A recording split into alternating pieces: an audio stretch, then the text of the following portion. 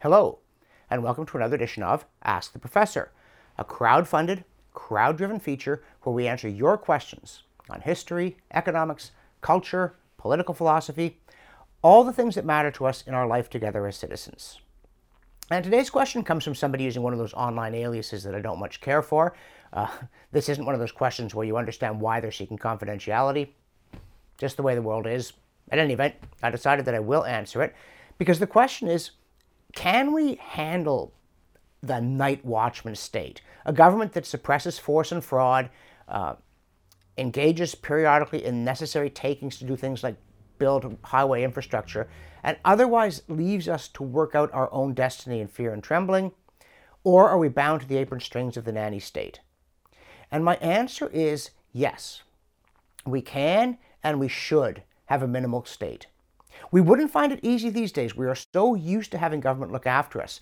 And the more government looks after us, the more our prosperity and our capacity to act independently seeps away. But, as Adam Smith said, when told, it was after the Battle of Yorktown, I believe, that someone said to him, Britain is ruined. And Smith said, there's a great deal of ruin in a nation.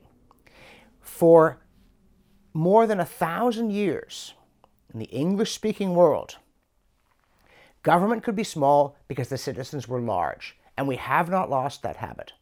But the more insistently we reassert it, and the sooner we reassert it, the better off we'll be.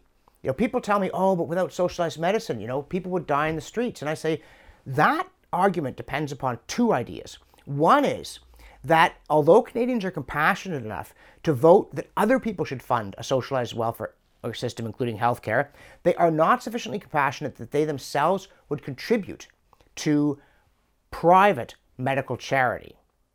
And secondly, that even if they did do that, the public sector is way more efficient than the private sector, and therefore it is much better able to provide services. Now, I trust you did not spit your coffee out or hurt yourself laughing when I mentioned the possibility that the government's more efficient than the private sector. But people really do talk like that. They say, we should have pharmacare because there'd be no overhead. There'd be no duplication. There'd be economies of scale.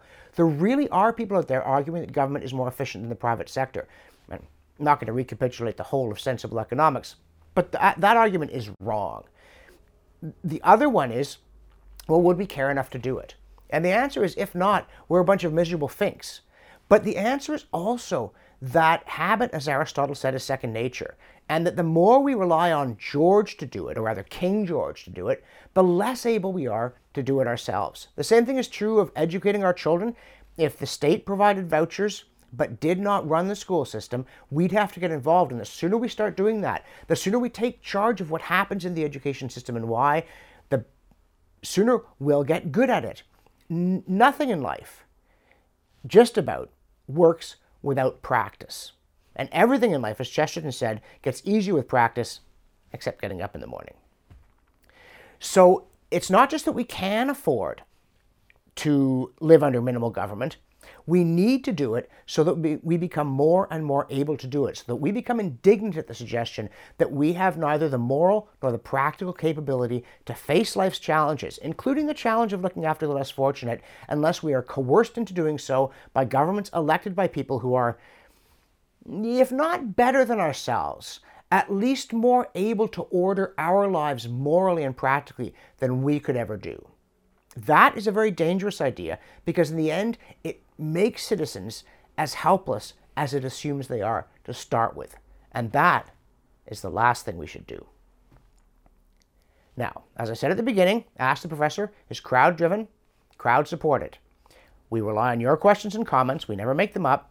So if you have one you'd like to ask or something you'd like to say, this URL will take you to where you can do it. And if you're not already a sponsor of my work and you'd like to help me continue producing it, click here and become a one-time or monthly patron. Thanks for watching, and we'll see you next time.